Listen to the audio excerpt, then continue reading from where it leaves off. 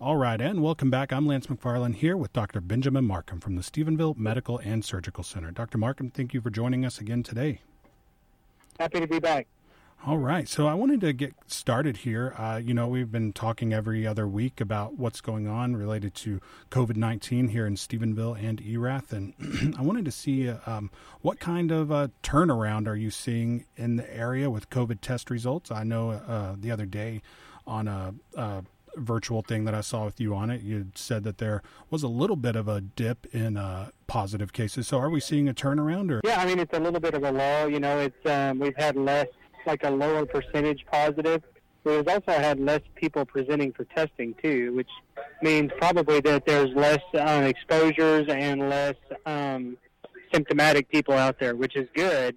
It's kind of the number of people who are showing up for testing, I think, is a good barometer for how much virus activity there is in the population. And so, when we see that we're ordering less tests, then it's a good sign. So I think that probably just a little bit of a lull. I expect it will tick up a little bit in the fall when people kind of start to get back together again for school and things. But for now, it seems like the efforts we've been putting in have been working. Okay, so not necessarily a turnaround, but something positive for the time being, at least. Right. Mm-hmm. So, one thing you've seen kind of since the beginning, even as far back as when this was, just happening in China and in other places, is temperature taking. I was curious, how effective would you say that temperature taking is in finding someone who is COVID-19 positive and maybe otherwise feeling okay? Somebody who does show up to school or shows up to work but gets her temperature taken. Right. Is that an effective way to kind of parse out the people who could have COVID-19? Yeah, I think it's one screening tool. When you're talking about the symptoms that people have with COVID-19, temperature is just one of them. Yeah. The majority of people do have an elevation in temperature, and for some people that may be their only symptom. And so I think a mild elevation in temperature is a good screening tool. You're going to miss some cases, but, we need to use all the tools we have in our toolkit.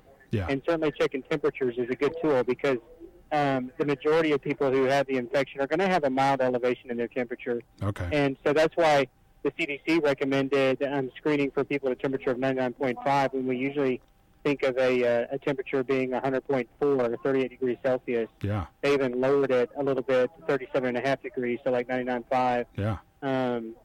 To be the kind of the threshold for then checking if somebody has been exposed to or maybe even testing them for COVID. So something that you would normally say, oh, I'm fine, that's just 1 degree above normal, maybe it could be a sign of something. Yeah, I mean, I think it's just something we have to look at when you look at the overall picture. On an individual basis, temperature's not going to be it's not going to be foolproof, right? We're going to miss some cases. But on a population basis, just monitoring temperature, you can actually tell, like if you're monitoring a population in a school, for instance, where there's 1,000 kids, and you see all of a sudden, there's a 5% increase in temperatures, well, you can say, okay, well, hey, maybe we're having some virus activity here. We need to behave really closely. And so, if we can kind of look at it on a population basis, then we can actually glean some information that will help us prevent outbreaks and manage our school attendance. Yeah, so the data from that can give you a idea of a larger picture rather than just an individual person. Right. Yeah. You think of it in two different senses. You think on the individual, right? Yeah. We all know the individual stories of people who get really, really sick, and you think of your own self as an individual, but we also think of it in population sense. And, that's why, we say wearing masks is helpful because, it's not going to prevent every single case of COVID, but it's going to prevent a lot of them because we're going to decrease the disease burden in a whole population. Yeah. And so a lot of these things that we do are geared towards monitoring a population and less towards monitoring an individual. Okay, yeah. And, just for anyone who is considering using temperatures, always remember that, every thermometer kind of has a guide on it of where to add and subtract based on where you take the temperature as well. Yeah, you kind of have to be a little bit cognizant of what you're taking. I mean, the gold standard is rectal temps, but we're not going to do that to kids every day who are trying to go to school, obviously, right? Yeah. Right, but saying some of them are more trustworthy than others. Yeah. But even as a rudimentary testing modality, it could be helpful in helping to prevent an outbreak in a school. Yeah, even if you're not worrying about the like little details, just like Right. you know. Right. Think about it on a population basis. Yeah. So what are, let's talk about school a little bit. What are the, some places have decided to go ahead and push school back. Stephenville at this point has not, but what are the benefits of pushing back in-person school? A lot of people would say, well, if you push it back, it's still going to be there. Is there a benefit to pushing it back a month or even just a couple weeks? That's a tough question, and it's more of a philosophical question. It's one of those things where you have to kind of think, well, is pushing it back a month and see how the other schools around, how they do? Does the activity skyrocket? But we also have to think about what our overall goal is. If our overall goal is for never anyone to ever become infected with COVID, then we absolutely should not have in-person school. Yeah. But if our goal is to try to exist in a world where COVID exists and manage to have our lives as closely normal as possible, well, then we need to start exploring how are we going to open and those kinds of things. Okay. If a school needs to buy more time, and so Stephenville published a 29-page document that basically is a summary of all of the policies that they have developed, and I applaud them for doing that. It's a huge undertaking to try to anticipate every potential situation and put a policy in place to help prevent the spread of COVID amongst their students and staff. But you're not going to be able to anticipate every situation.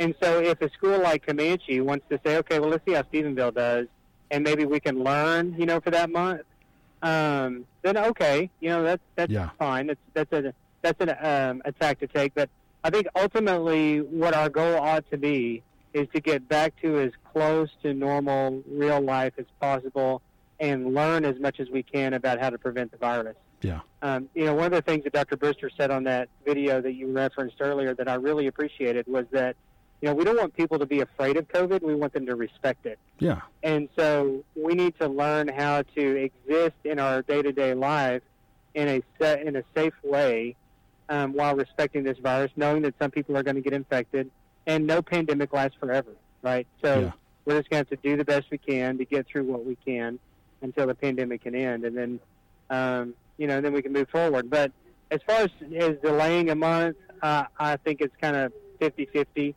Really, I think what you got to do is pay attention to the parents in your school district and try to do what's going to make them the most comfortable. Yeah. And if a school district, if their parents are like, look, we're just really not comfortable sending a bunch of kids to school, well, then, you can delay the month and see how things go. Yeah. But I think that's probably, if I were a superintendent, that's what I would be looking towards is towards government requirements first, but second, what do your parents want? Okay. And try to go with that. Yeah, absolutely. And, when we talk about school, whether it's ISD or here at Tarleton and other universities, one big thing, especially in the fall, is sports. Just in your opinion, do you see sports actually happening this fall? That's a tough one. The actual sport, if you are paying close attention to symptoms and not letting kids who are sick play and trying to avoid spreading through a team, I think you can play the game. What I worry more about is, getting a couple thousand people in the stands hollering and screaming and, all in front of each other. So, one of my friends who's a Baylor graduate texted me this week and was like, what do you think about Baylor football? And I'm a season ticket holder, and so I usually go to the games. And I said, well, if you look at that, there's a map that Georgia Tech made that basically shows the prevalence of COVID-19 county by county all over the country.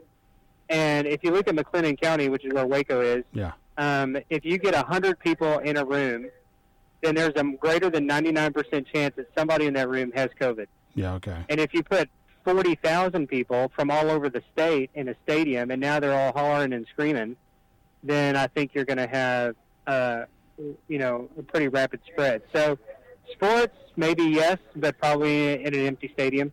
Yeah, and then, where's the value for the schools if there's no crowd? Right. And I don't, I don't envy these commissioners of the WAC and the Big 12 trying to make this decision. And same for the superintendents, everybody. I mean, these are hard decisions, and there's really no win. Yeah. You either decimate the season or you put people at risk. And so it's a really tough spot.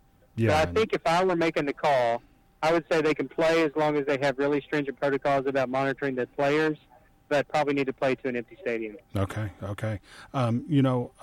As far as COVID goes in the grand scheme of things, shutdowns are starting to happen in other places again. Do you see that happening here, or how close could we be to another statewide shutdown? Like we saw back in April. That's a good question.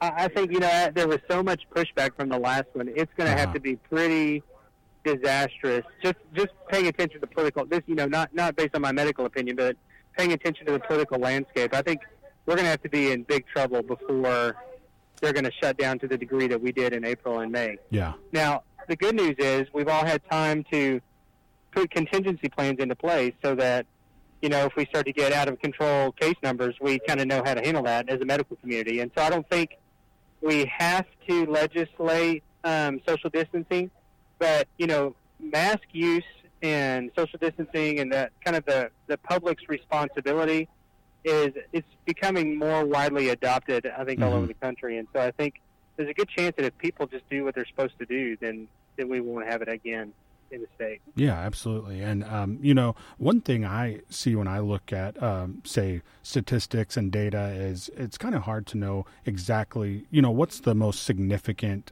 data point that just a regular person should be looking at, to kind of see where things are, like number of deaths, number of just cases, number of people who have gotten better.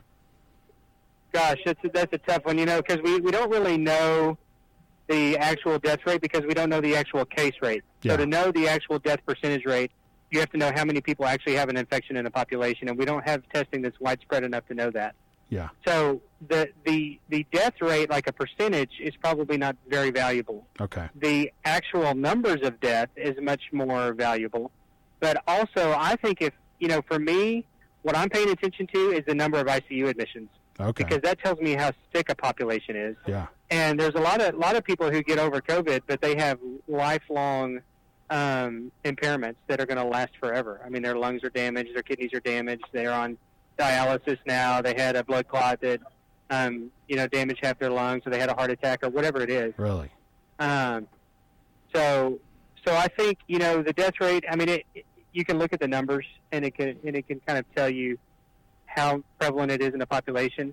But as a physician, what I'm paying close attention to, just for knowing how sick a population is the number of ICU admissions. The people who are feeling the effects of it enough that they actually get admitted into get really sick. Care, the really sick people. Yeah. And so, as that number climbs, that's what starts to make me a little bit apprehensive about our medical capacity. Is as that number climbs, then, well, are we going to be able to handle? Are we going to be able to shift resources enough so that we're able to manage the number of people who are really, really sick? And at this point in Texas, we are. There's in Boise, Idaho, where I train, there's a hospital up there that they basically turned the entire hospital into an ICU. I mean, it's really, so there's going to be little hot spots and outbreaks from time to time, and it's kind of day to day. Some medical communities are really going to be struggling and then do okay for a while, and so we just have to watch it. Okay. All right. Well, Dr. Markham, thank you so much for coming on with me again today, and I hope to talk to you again here in a couple of weeks and get an update. And as always, we hope things are looking positive in one area or another, Oh, sure thing. Sure thing. Yeah, happy to discuss it. A lot of these are just my opinions. So yeah, absolutely. You guys can, it's worth what you paid for it. Yeah, for sure. Well, Dr. Markham, thank you again. And that was Dr. Benjamin Markham from the Stephenville Medical and Surgical Center. We'll be right back.